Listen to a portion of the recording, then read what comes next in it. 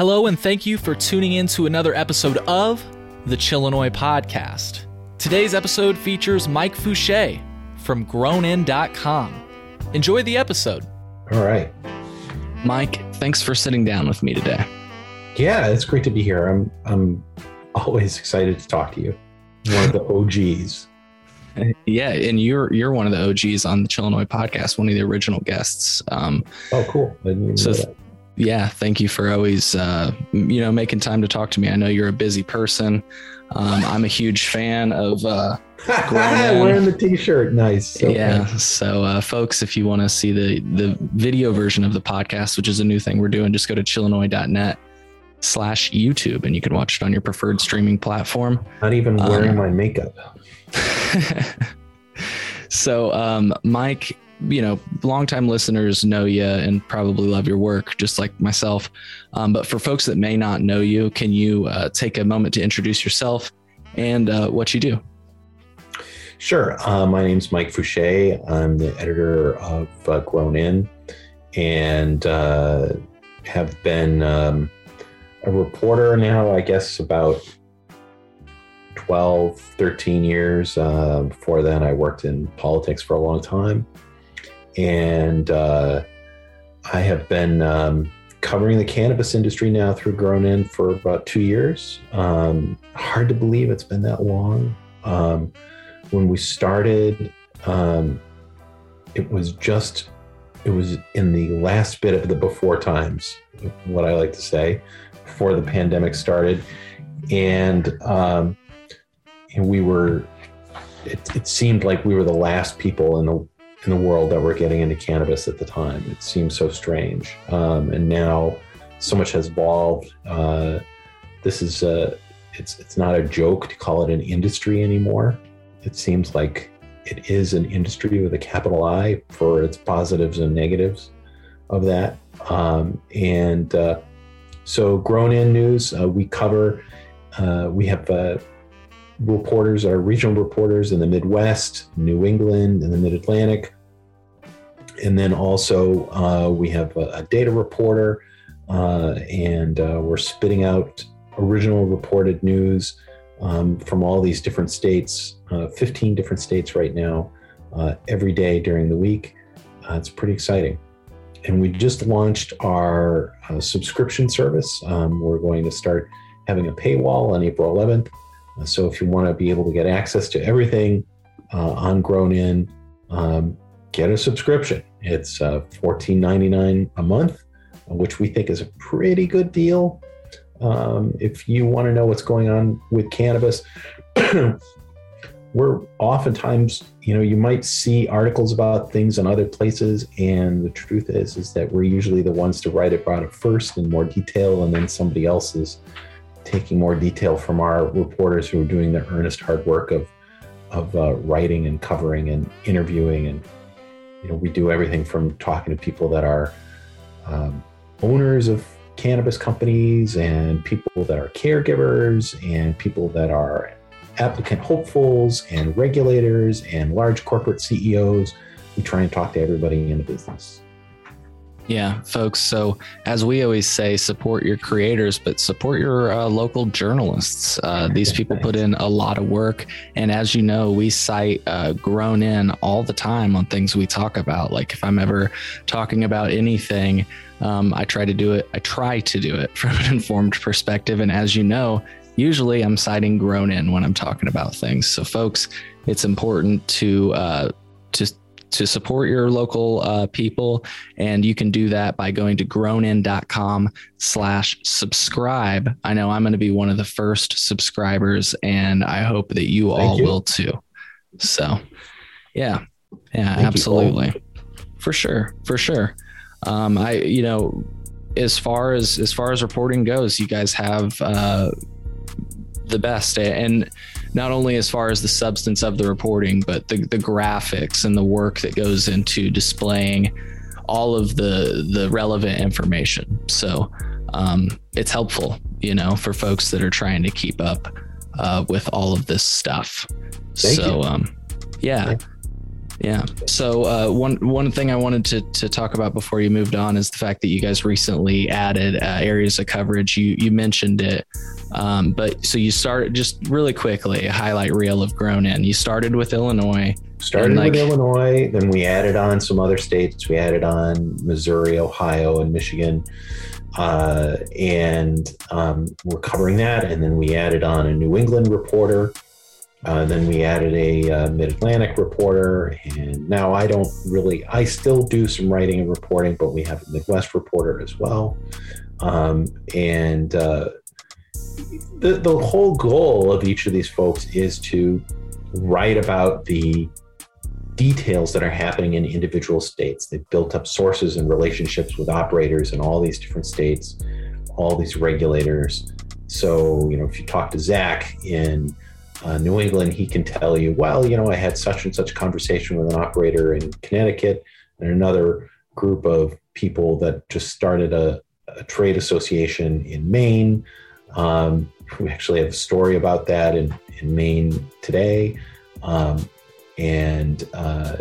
Zach he lives outside of Boston. He's been writing about all different kinds of things. He was a court reporter he reported on courts for a long time.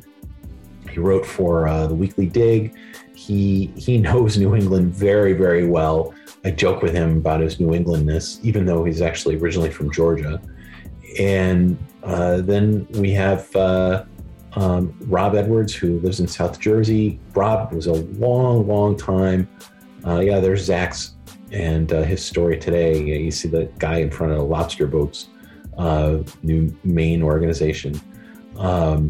And then Rob Edwards in South Jersey, he has been writing about Jersey for decades now. He knows his way in and out. So we bring a lot of local experience. It's really terrific that are able to write about these individual areas. And then Cynthia is our data reporter. She is diving in deeper and deeper, trying to gather information from places that you wouldn't normally find it, doing analysis and writing about these things that you just can't find anywhere else. Great story about hemp growers and where they're actually located in New York that she had last week. I'm excited about the story she's going to have for tomorrow. I can't tell you what it is because that's how it works, folks. You got to wait. And Trey Arling just started with us as our Midwest reporter last week, and he's just getting started. But I know he's pretty ambitious. He's dove into some really cool stuff that we should see in the next few days. So there's a lot of really terrific talent, people that are experienced, strong reporters from a lot of different places. I'm pretty excited about all the different things that we're able to bring to people about what's happening across the country with cannabis. And it's not just a business thing. It's socioeconomic. I think cannabis in a lot of ways is turning out to be reflective of all the problems and good things that we have in the United States. It's an interesting bellwether for a lot of stuff. Absolutely. And I don't know, I've always struggled with how to ask you this type of question, but I really feel like what you just said leads into a interesting topic. I try to stray away from, asking you opinion questions, of course, because you're a reporter. But I have opinions. Yeah. So there's an interesting intersection of what's happening with cannabis right now. With people are there's this conversation that's getting louder and louder about open market versus a limited license market. And one of the things that Tom Schuba said one time that has stuck with me for months now, I think he said it on CityCast Chicago, which is a really great podcast out of Chicago. I don't know if you listen, but it's great. Check it out. Got to give a shout out for local supporters. He said, you go into a gas station and you go to the soda section and what do you see? I mean, we'll probably, if we both listed something, there'd be a Venn diagram of the products we both know. And Mike, we live pretty far away from each other. The point I'm trying to make is that the food supply is, owned by, I think 11 companies, totally off the top of my head. The media is 5 companies, Grown In not included, because you guys are, self-owned or whatever. What do you think about like that idea I just painted, I guess? Like, so do you have any thoughts on consolidation of the industry? Yeah. And people seem to like, sorry, I just, one last thought. People seem to think that like it may not go that way. And I just look at the rest of America and it feels inevitable. So, that's a really interesting question. I don't know. I think that there's a number of important barriers to consolidation in the cannabis industry. The most significant ones being that there are limited number of licenses in a lot of states. So for instance, this Cresco Labs and Columbia merger is going to result in they're going to have to unload some licenses in Illinois and in Ohio and Massachusetts, New York, and actually somebody pointed out to me probably in Florida as well. So I think that, if it didn't have those limitations, they'd just get bigger. But now they can get bigger, but then they have to shed some other weight, and somebody else can pick that up and become a sizable player on their own. So there are a lot of those chances and opportunities. The other, I think, is something really important that isn't talked about enough, although people at the strategic level of these large cannabis companies talk about it a lot, and they think about it a lot, which is that it's very, very hard to have a consistent product across state lines. You can do it with gummies because, the THC oil is just another ingredient, but having consistent flower is very, very hard. And that's, 60% of what people are buying. And so, what you get from Cresco in Illinois is very different. I don't know if it's very different. I don't smoke enough, but it's somewhat different from what you're going to get in Massachusetts. And so, when you go buy a Cresco jar of, I don't know, can't think of a strain from Cresco right now, but you go buy, a jar of that. Is it the same? I don't know. I don't have that answer. And the fact that I don't know is important, because when people are thinking about their brand loyalty and what it is that they really enjoy, I always know that if I get a Heineken, it's going to taste the same no matter where I go. But I don't think that you can count on that for strains with Cresco. And it's going to feel the same. There's consistency. Yeah. Like standard, maybe a Heineken's good for you. And maybe sometimes if you have an empty stomach, there might be different attributing factors that, I'm saying? You're going to get the same high, you're going to get the same terpenes, same taste. No. Yeah. And so the result is that in the cannabis business for consumers, switching cost is what people worry about. What does it cost in a consumer's mind to switch from one brand to another? Well, if I don't know that I'm going to get the same thing every time I go to a dispensary, there's no switching cost. I'll do whatever I want. And so for these big brands like Cresco, it's very interesting. I think that until there is consistency across state lines, the idea that there's going to be big conglomerates, I think, doesn't really matter. Yeah. So the industry might have some like built-in thing. I mean, it's a plant, so I think it's hard. Like you say, it may be hard to achieve that consistency. So it not only is it a plant, but it's a really, really complicated plant. I mean, there's consistency in corn, right? There's consistency in wheat, but I think that cannabis sativa, cannabis indica is really, really, really complicated. I mean, to your point, we don't even understand. We acknowledge that there are over 100, maybe even hundreds of cannabinoids that we don't understand. Exactly.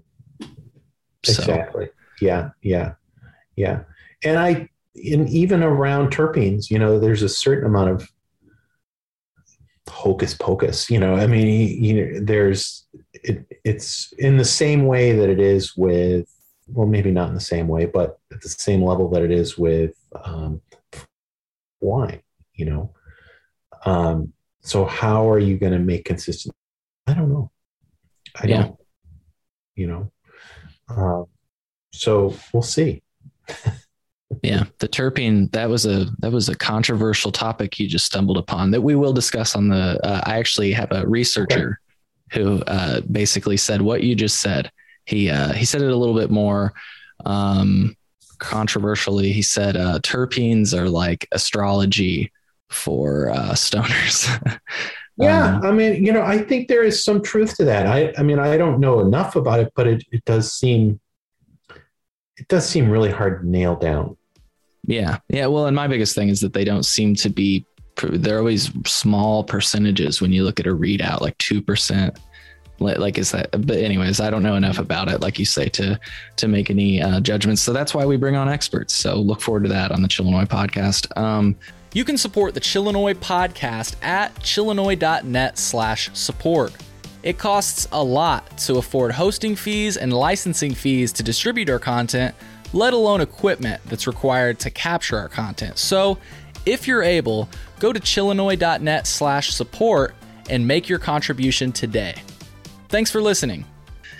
Hey, so that was a good discussion to start things off. I wanted to just peel back the page for folks that are maybe just tuning in for the first time, or frankly, are just normal people. I try to keep up with this stuff. I'm a big fan of Grown In. I'm reading the newsletter every week, I'm reading the articles as they come out, trying to digest everything.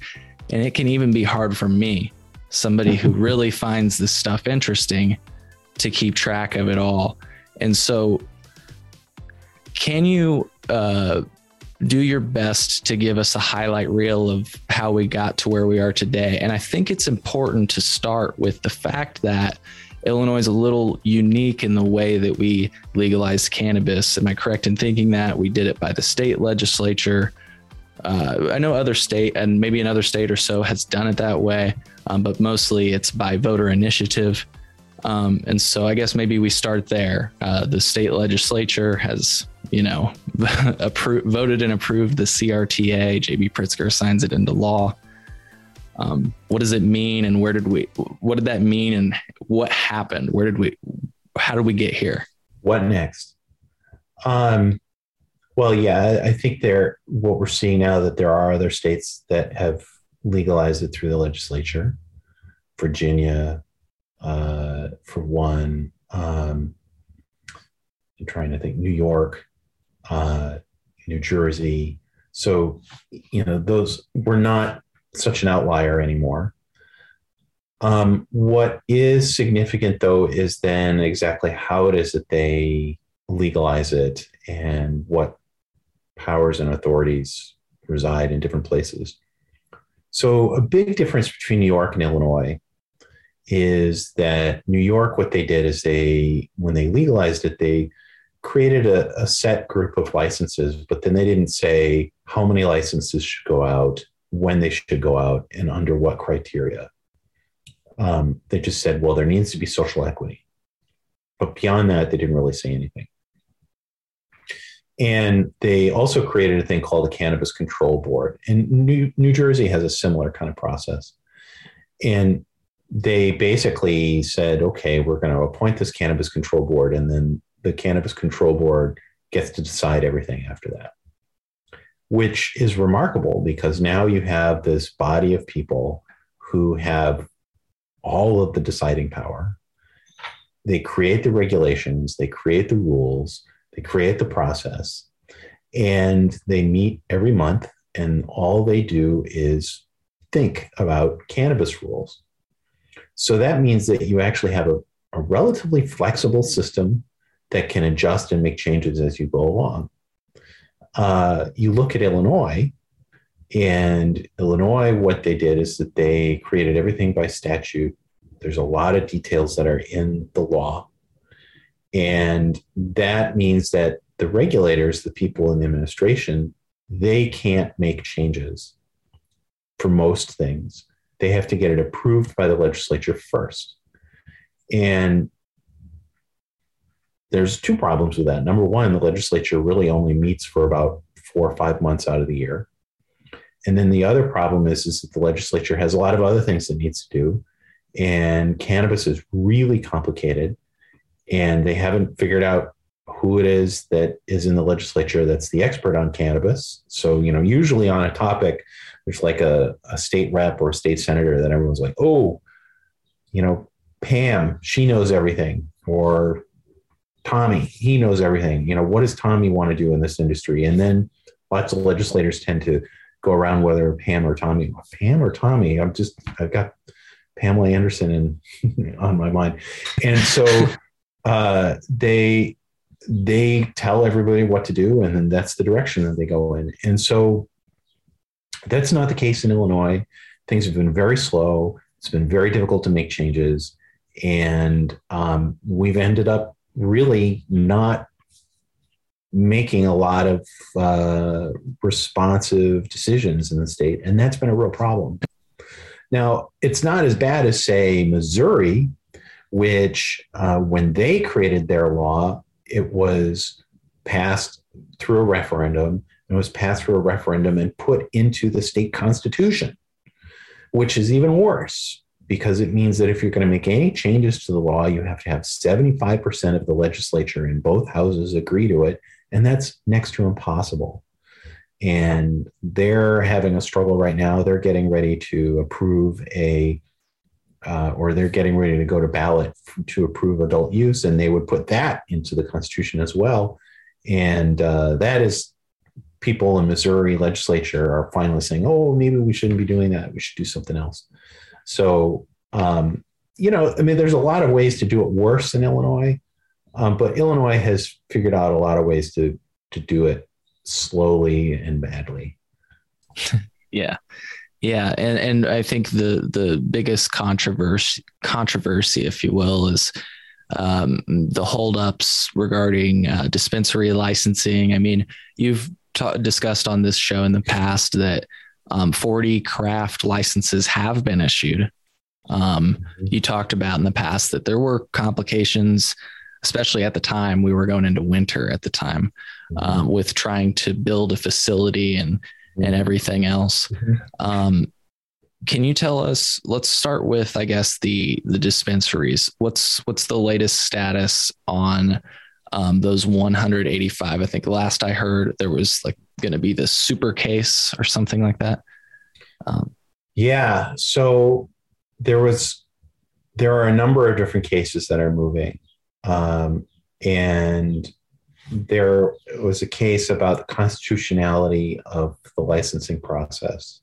The judge in that case made a motion. The judge put a stay on all of the licenses so that you could see who won a license, but the actual license wasn't transferred to the winners. So nobody can do anything. And that's held up 185 dispensary licenses. There were then a whole bunch of applicants who had problems with the process, who sued the state. And all of those applicants have been consolidated into a single case by order of the state Supreme Court. Now, it was possible that stay could have been moved into that super case, but we learned just last week that the judge overseeing the super case has decided not to take responsibility for that stay and to leave that into this other case that's about constitutionality. So that's the first time we've heard that in public. So that case continues to move forward, the case about constitutionality, while the super case is really about 30 or so license applicants who are trying to get a license. Maybe they'll be successful or they won't. The super case no longer, now we know, doesn't have bearing on the 185 cases. And it took months for us to learn that because the judges had to make their decisions about things.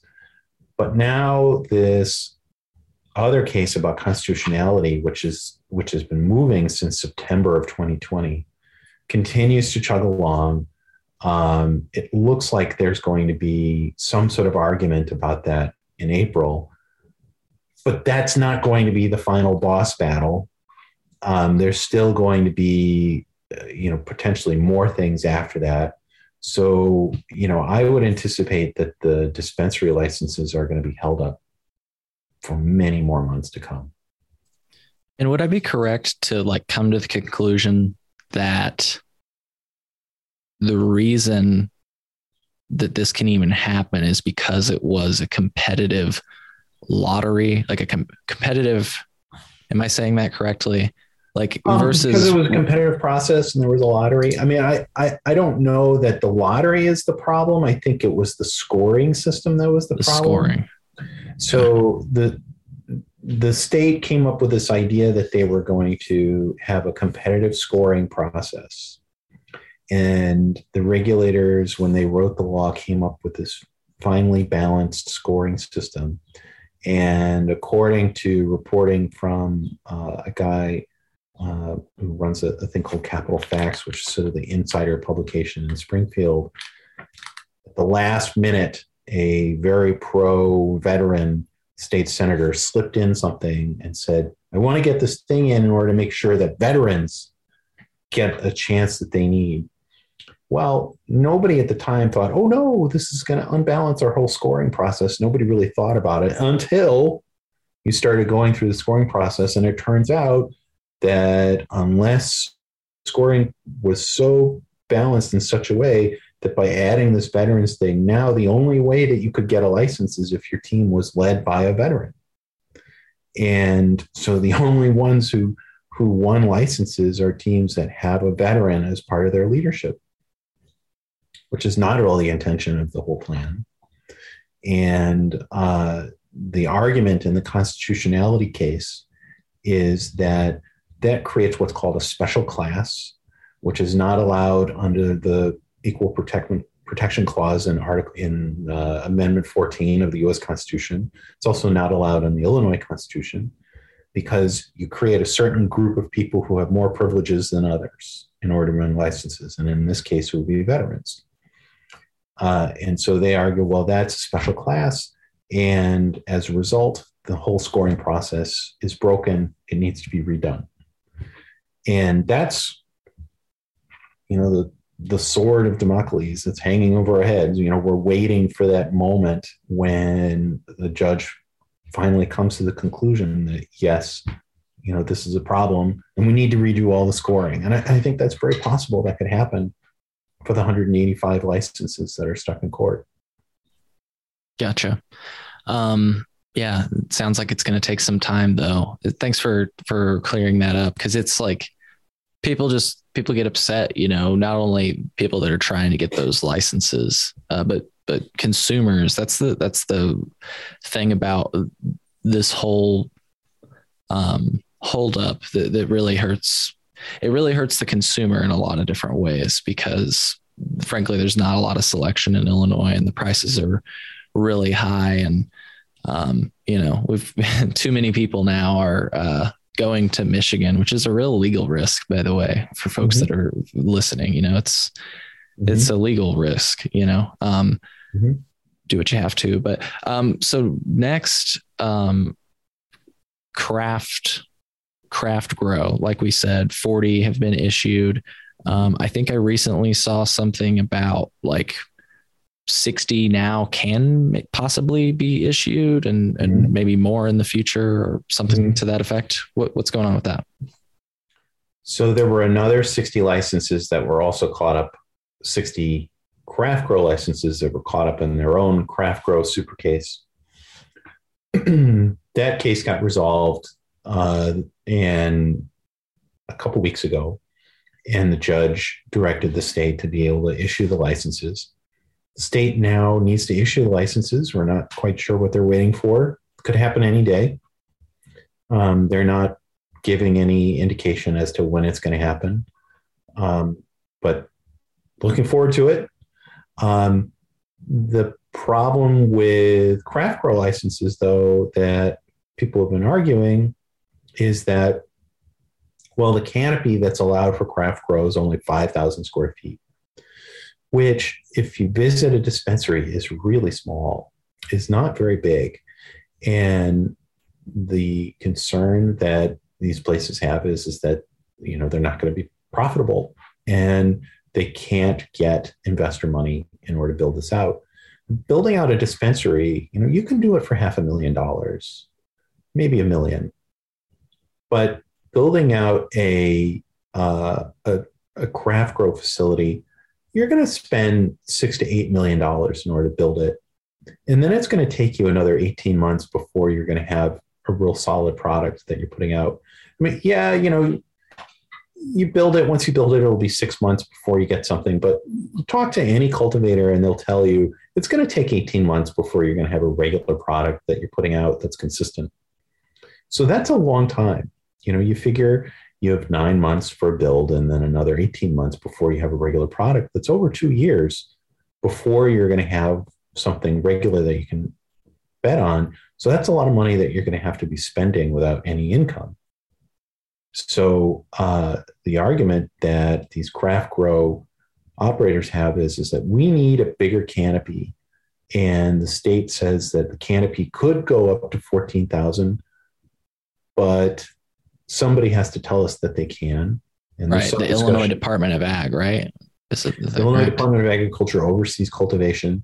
There's some argument that it could be done by the Department of Agriculture, just by right. But Department of Agriculture is not talking about it, and they haven't done anything. And then there's some argument that the legislature just needs to do it. But again, back to the problem with the Illinois legislature, which is its ability to be able to get things done because it has so many other things to do. And also session ends April 30th. So, pretty much need to get it done by April 30th. I don't know if that's going to happen. We're down to a month. Yeah. So see, I don't know if you've got like any feel for what is going on at Springfield, but from what I'm aware of, and I'm not sure if it got out of committee or whatever it takes. I'm not going to sit here and pretend I even know what that means. Whatever it takes so that they can actually vote on it.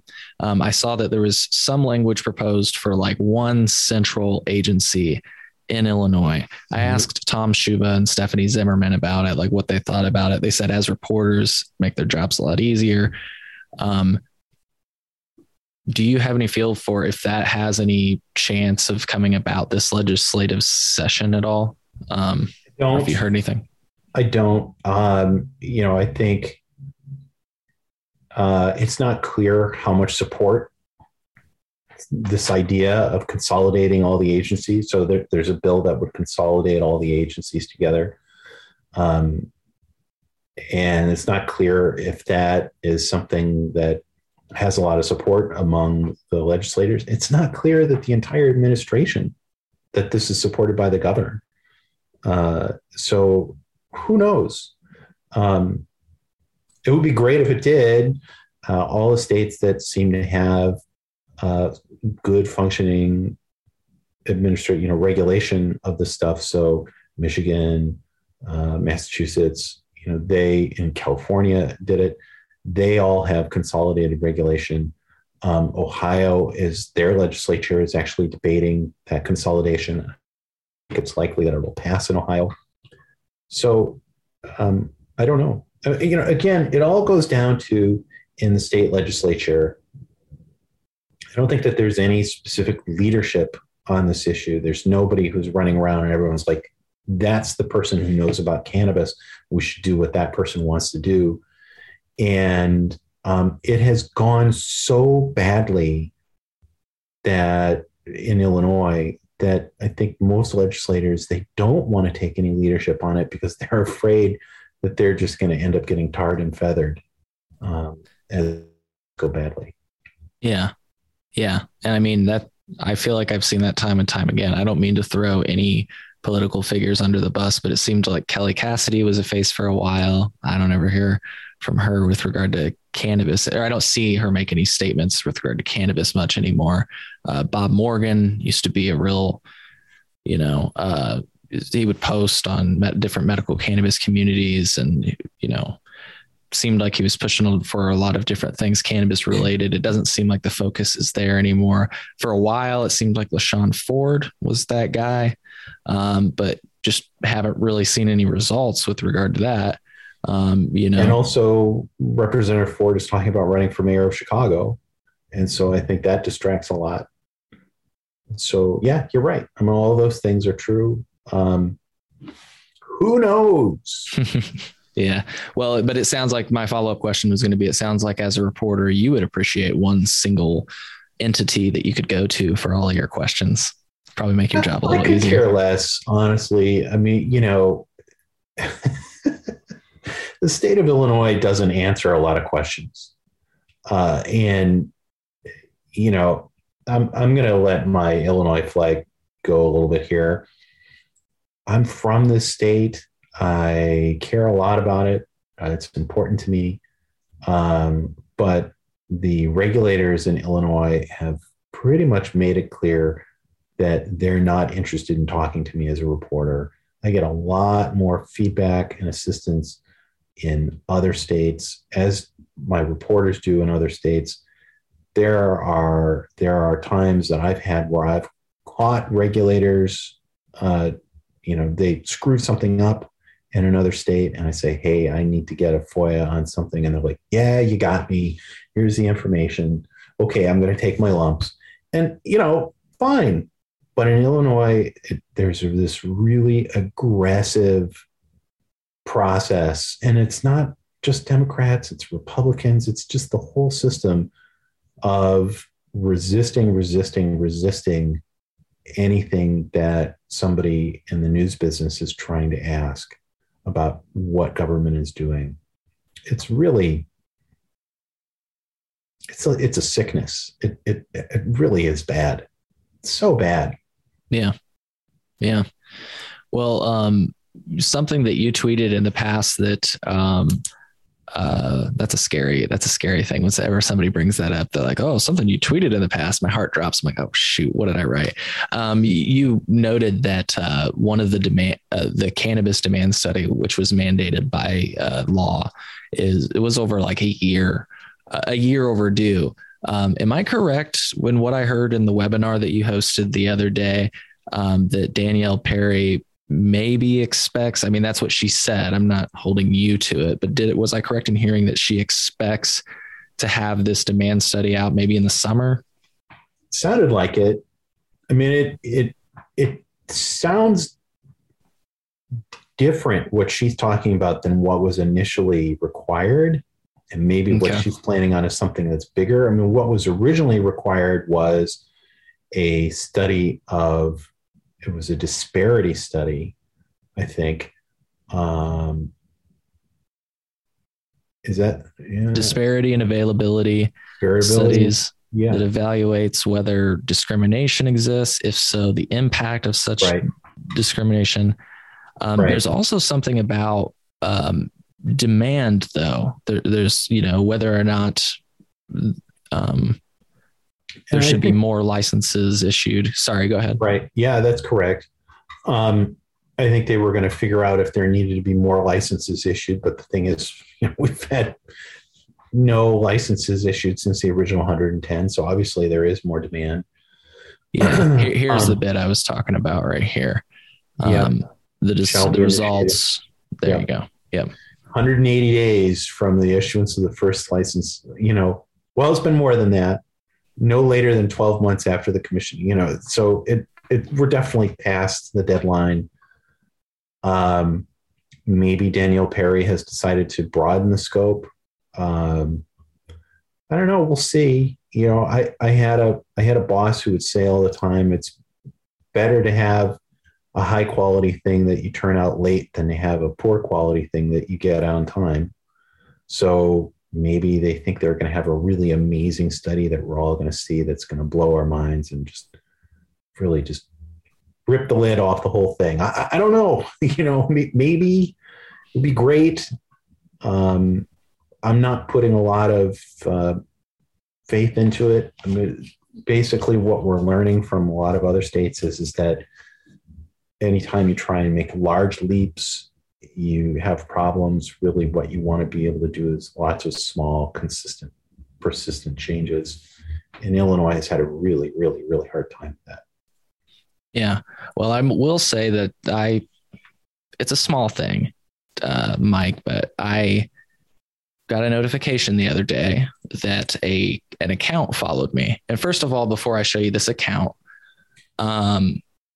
Danielle Perry she put some emphasis when she spoke with you about thanking you for giving you a platform to say what she said, which is that, certain percentages of licenses have gone to social equity candidates, and, licenses have been issued, which is a common thing that some people are like, no licenses have been issued. No, licenses have been issued. There are just, things that are getting in the way. You talked about complications for craft growers and such.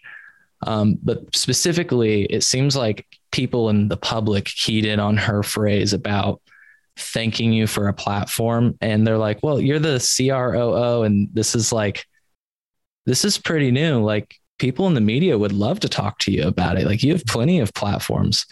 And what I noticed the other day is that this account followed me, and they're following 5 people, Chicago Normal, Canna Equity, Illinois Equity and Power, and the Chillinois podcast. They've got one follower, the Chillinois podcast. That's great. But hey, maybe, you're talking about, I don't mean to like get people excited or anything, but if they've publicly made a statement that they might be releasing something, and maybe they're preparing different platforms to engage with the public. I have no idea. I'm cautiously optimistic. So, I'm hopeful that it won't be through social media that we're notified. I'm hopeful there will be a standard press release and that we'll have an availability and be able to talk to the leaders. I don't know. Yeah, but as you said, up until now, it just seems like it's been this shadow play. Like, who do I talk to? Who's the person behind the magic curtain, right? And it's like, for a while it was Toy Hutchinson, but then there was the whole thing there, and then it's Danielle Perry. But who's Danielle Perry, and how do you get a hold of her? I don't know. All I can say is that when we've asked for interviews and meetings with leaders of other states, they've always said yes. Yeah. And we get together a meeting within a couple of weeks. I haven't had that in Illinois. And I don't know why Illinois has made the decision to not be available to the public. I mean, that being said, if you talk to operators of cannabis businesses, they'll say, oh yeah, I talk to so-and-so all the time. Great. Awesome. What about the rest of us? I mean, there's no visibility for that. And I think that's, people say to me, well, why don't you just call so-and-so? They'll take your call. And I'm like, no, they won't. They're not allowed to. And I don't know what's going on. I don't know why. It's craziness. Well, I guess as we start to close the show, I heard you say something on a webinar a long time ago. I can't even remember what the topic was.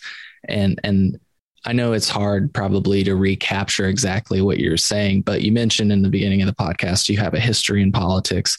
And one of the things you pointed out, because there was a lot of outrage at the time about, the Biden administration and background checks with cannabis and there was a lot of stuff surrounding cannabis, like, oh, you can't have a certain position if you use cannabis or whatever. Mm-hmm. And you were saying, you made the point that it wasn't necessarily it's not like Joe Biden was like, listen here, I don't want people smoking weed on my staff. You were saying it was more or less like the status quo, like it didn't really matter what administration. Well, it's the law.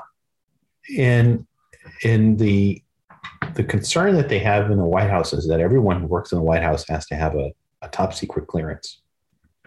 And when I was in the Clinton administration, and I worked in the U.S. Department of Energy, which you may not know is the agency that manages all the nuclear bombs. And so I had to have a top secret clearance. And when you get that top secret clearance, you have to submit a piece of paper that shows every place that you've lived for the last 7 years and every job you've had for the last 7 years, along with a contact number of a person that you know that can verify that you were in that location. So, that's a lot of stuff. And then somebody from the FBI actually pores through all those things and calls those people. I had one friend who said he got a call from an FBI agent and they asked him, do you believe that Mike Fouché is a red-blooded American? These are real questions they ask. And one of the things that they want to know is, are there things that this person has done that could compromise them? So does Mike Fouché have an enormous amount of debt? So that could compromise me. Some spy could compromise me that way. Does Mike Fouché have any laws that he's broken that, maybe he's trying to evade prosecution for? That is another thing I could be blackmailed for. So from the perspective of somebody who is trying to manage secret clearances, maybe today, when I gain this information, when I go work in a place, the information goes in my head and it doesn't go away. I know about nuclear bombs and I know about different things that will be with me until I die.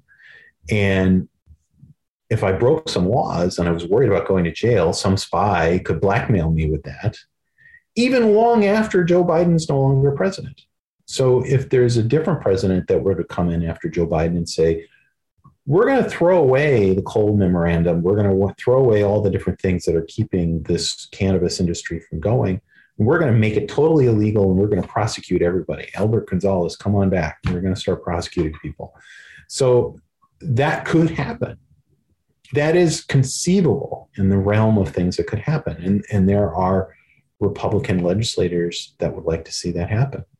So I think that from Joe Biden's position, if you're going to allow people to be in the White House staff with top secret clearances, they cannot have any potential for being blackmailed by any law that's illegal, because it could change. This whole idea of a wink and a nod towards cannabis, we're getting away with it. But I think that when you're dealing with matters of state and, the military, that's a whole other thing. You can't mess around. And so I think that it makes a lot of sense what Biden's doing there. I can understand his thinking. And the only way to fix it is to pass laws and make cannabis legal. Absolutely. Well, my last question or so for you, we're going to, step out of your reporting shoes and I want to just ask you, like, as an observer of the cannabis market and the way that it's rolled out across the nation. I mean, this has frankly been uniformly consistent, but I'll use language out of Illinois law to just kind of highlight something. So this is the beginning of the Illinois cannabis law. Folks that are listening to the podcast, check out listening to the audio, check out the video. I'm sorry, I'm not going to read all of this, but this is the beginning of the Illinois law. And they say the General Assembly finds and declares that the use of cannabis should be legal for persons 21 years of age or older and should be taxed in a manner similar to alcohol. Also, further finds and declares that cannabis should be regulated in a manner similar to alcohol. Of course, you and I know that's not true. In fact, I've seen reporting in the past. I wish I can find it. And folks, if I can, I'll put the link in the podcast description. It was somebody out of Chicago, not for the Tribune or Sun-Times. They reported that cannabis is actually regulated tighter than opioids in the state of Illinois. And the fact that if you ship opioids, I mean, for all intents and purposes, you could, like, to pharmacies, you could just put it in your passenger seat. But with cannabis, as you may know, it's got to be in a locked van, and the van has an enclosure inside of it that has to be locked as well. Illinois I know law, that- I think in Illinois law, you can get away with keeping it inside of your locked glove compartment, I think is what you can do. Okay, when you're Don't put it in your locked glove compartment. Well, and I'm not talking about as a consumer. I'm talking about like from cultivator to dispensary. Oh, right. Yeah. Distributing it. A business. Yeah. And like opioids, like I say, you could just throw it in your front seat if you're distributing it. There's nothing really. And alcohol, Tom Howard gave this example the other day. We want to talk about regulated similar to alcohol. I go to the store and I can pick it up. I can touch it. I can't open it and smell it and taste it or whatever, of course. But I can go up and wring it out for myself. I mean, it's really crazy when you think about the differences, and it really shows you the contrast. It's not at all regulated like alcohol. No, not in Illinois. I think in certain states, Oregon, it's a lot closer. Colorado, it's a lot closer. We're still dealing with people who think about it as a threat and are generally not aware of what it is. And, as somebody who I didn't use because I was trying to get a top secret clearance, I didn't use marijuana in my 20s. And so it was not something I knew a lot about. And I think that it's going to be a problem, over time, educating people. And I think that's really where we're at. I mean, there was an enormous amount of energy spent by a lot of government agencies and other folks to make us afraid of what cannabis is and what cannabis does. And that's just going to take time, unfortunately. Yeah. I don't know how to change that faster. Well said. To wrap up, let's just highlight a few things that Grown In has going on, and we'll close out the show. So you've got Grown In Learning, which is for compliance training for cannabis businesses. So grownin.com/learning for folks that are listening. Tell us a little bit about it. That's the other half of our business. And as you said, we do compliance training and education for cannabis companies. So these are cannabis companies that need to be able to educate their employees according to state regulation. And we do that. We have a whole bunch of courses and with some really awesome experts that are not only part of Grown In, but also we bring in from some other places. And the folks that are leading up our learning division are people who have decades of experience in education and learning. Really excited about what we're able to offer. And we've trained close to 3,000 bud tenders now, I think. So, we're doing a lot of really great stuff. We do training in Illinois and Michigan and Massachusetts. Awesome. Very cool. And of course, as we said at the top of the show, the new subscription model is dropping. When does that start again? April 11th? April 11th is when you got to have your subscription if you want to be able to read everything every day. You'll still get our emails, so you'll be able to see what the reports are, but you can't read the reports. And so we're going to continue doing that for the future. $14.99 a month if you want to do it monthly, $150 a year, $149.99, save 17% if you do an annual subscription. If you're working in the business of cannabis, honestly, I don't think you can find a better source of information. Absolutely. And last but not least, do you have any upcoming events that you want to promote? Yeah. So we just had a great webinar last Thursday, and then we're going to have another one on the business of micro and small grow operations in next month. And then we're going to have another one. Oh, you can't sign up for it yet. And we're going to have another one on, what exactly is the size of the underground market? What's that all about? We're going to do that in May. Pretty excited about what we've got going on. Awesome. Very exciting. And folks, if you missed the state regulators discussing the status of social equity in cannabis, which included regulators from Connecticut, Illinois, Massachusetts, I think folks that listen to this podcast would particularly find the cameo, if you will, or the fact that Danielle Perry joined you So folks, if you want to check that out, grownin.com/events, you can see the past events and you can see any upcoming events. Make sure to sign up. There's always a lot of knowledge, and oftentimes there's chances to ask questions of the folks that are actually attending. Yep. You know, it's an amazing resource, and it's one of the many reasons that I am one of Grow-Nin's biggest fans. Thank you. That's really great. I love that you're wearing a t-shirt. That's awesome. Yeah. Oh yeah. I had to. So Mike, I really want to thank you again for always coming on the podcast and setting aside time to speak with me and my audience. So. Oh, it's great to be here. Thank you so much. Love Chillinois. Thanks. All right, Chillinois. I hope you found this episode educational and informative. We'll see you next time.